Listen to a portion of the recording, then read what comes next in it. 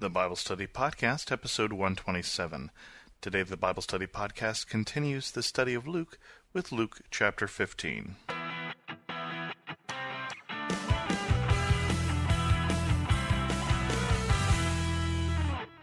Welcome to the Bible Study Podcast. I'm your host, Chris Christensen.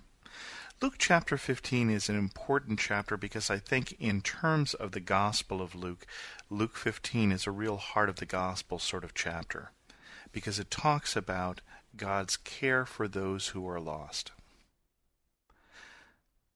Now the tax collectors and sinners were all gathered around to hear him, but the Pharisees and the teachers of the law muttered, "This man welcomes sinners and eats with them." Then Jesus told them this parable. Suppose one of you had 100 sheep and loses one of them.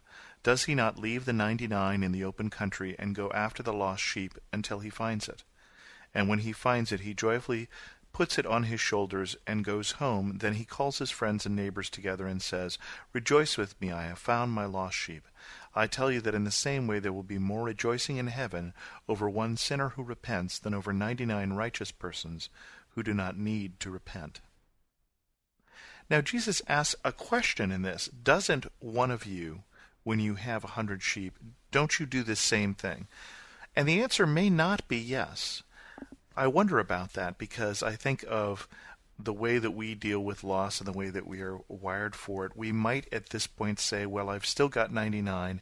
Why should I leave them unprotected here in open country and put them at risk?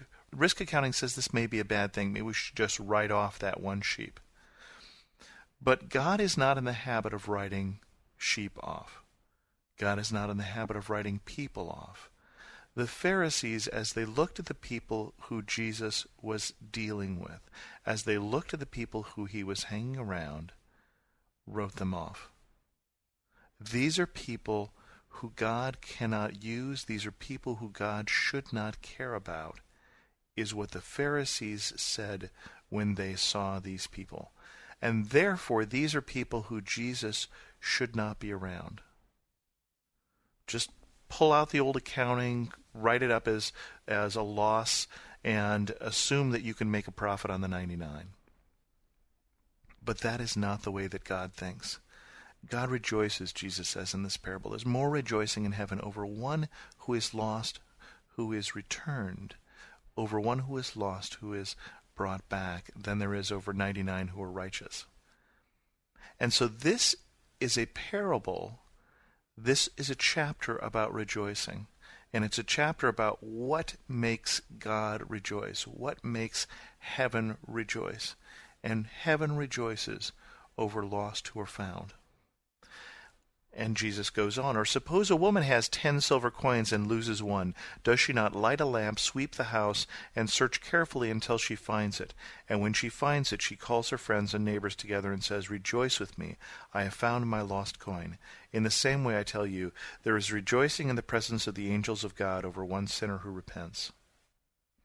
And notice this one, as in the previous parable, there is this searching. There is this frantic searching for that which was lost. Rather than wait until the morning when there might be more light and it might be easy to find the coin, there's the lighting of the lamp and the sweeping of the house. In the similar way that the shepherd went off and went after and pursued that which was lost. I think of the poem by the poet Francis Parkman that called God the Hound of Heaven. These are parables that talk about God pursuing, that talk about the quest for, the longing for the return of that which was lost. And then Jesus tells the most well-known of these parables, the parable of the lost son, or the prodigal son. Jesus continued, "There was a man who had 2 sons. The younger said to his father, 'Father, give me my share of the estate.' So he divided his property between them. Not long after, the younger son got together all he had, set off for a distant country, and there squandered his wealth in wild living. After he had spent everything, there was a severe famine in that whole country, and he began to be in need. So he went and hired himself out to a citizen of that country, who sent him to the fields to feed pigs. He longed to fill his stomach with the pods that the pigs were eating, but no one gave him anything. So this is the setup for this parable, and we're going to take it a section at a time. The younger son says to the father, I wish, basically, that you were dead. I would prefer that you were dead and I could get the money that I will get when you die than to stay with you while you were living. That's what the younger son is saying. And we need to understand that. The younger son is looking his father in the eye and giving these very hurtful words, I want my share. That is not his share. That is only his share when his father is dead. And he takes it off and he squanders it. It doesn't say what he does, but there's wild living involved for sure. There are good friends who turn out to be not so good friends, probably, because no one, when he has no money, is taking care of him. This poor Jewish kid is feeding the pigs.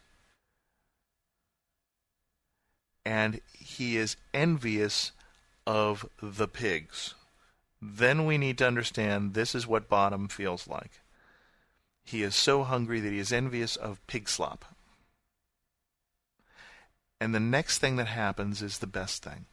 He comes to his senses. When he came to his senses, he said, How many of my father's hired men have food to spare, and here I am starving to death. I will set out and go back to my father and say to him, Father, I have sinned against heaven and against you. I am no longer worthy to be called your son. Make me like one of your hired men. So he got up and went to his father. So he realizes that this is folly, that he should go back, that he should swallow his pride, that he should ask his father for forgiveness, not for restoration, but just to take care of him.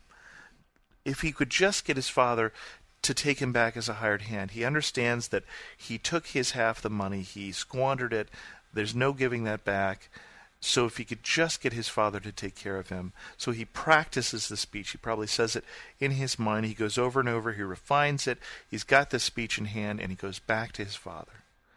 But, it says, but while he was still a long way off, his father saw him and was filled with compassion for him. He ran to his son, threw his arms around him, and kissed him. The son said to his father, Father, I have sinned against heaven and against you. I am no longer worthy to be called your son. But the father said to his servants, Quick, bring the best robe and put it on him.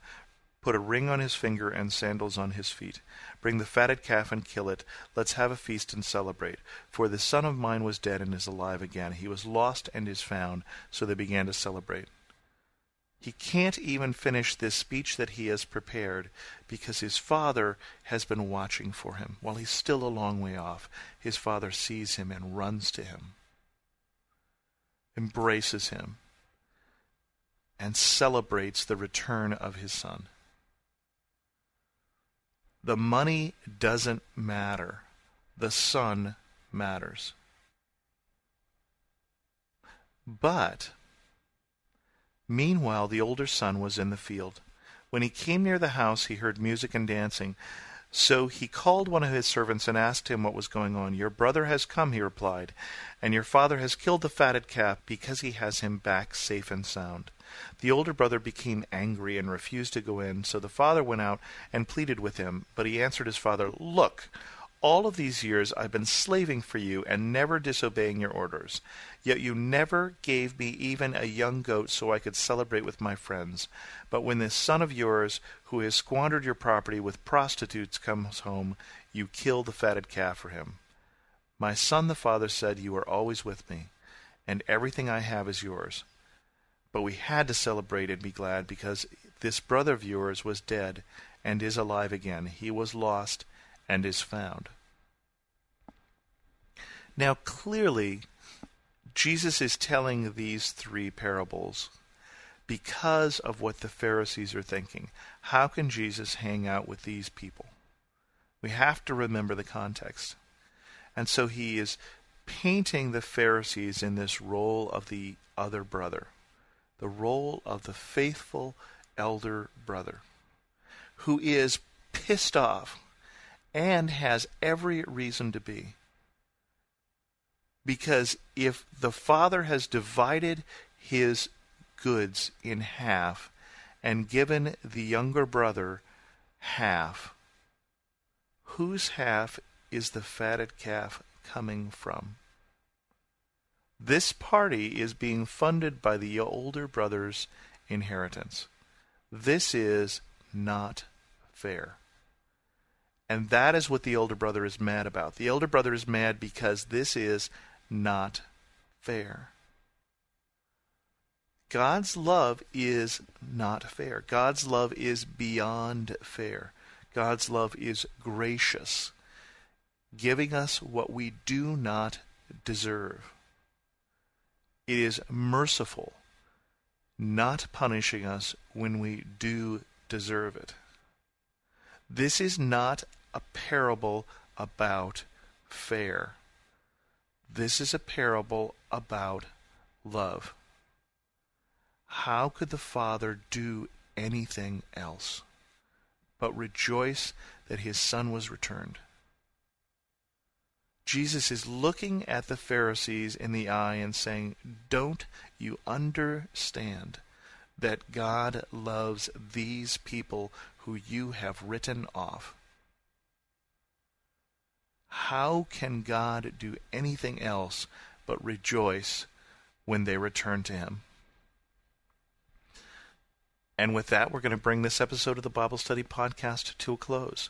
If you have any questions, feel free to send me an email at host@thebiblestudypodcast.com, leave a comment at thebiblestudypodcast.com, or follow me on Twitter at twitter.com/Chris2X. And as always, thanks so much for listening.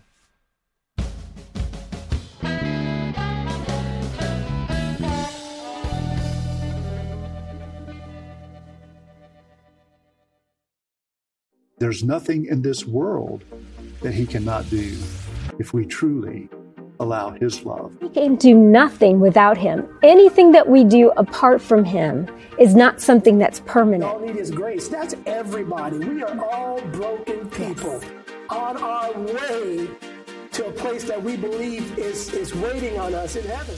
You can find more of Bridges with Monica Schmelter at lifeaudio.com. In Christ, we are all one family. Amen.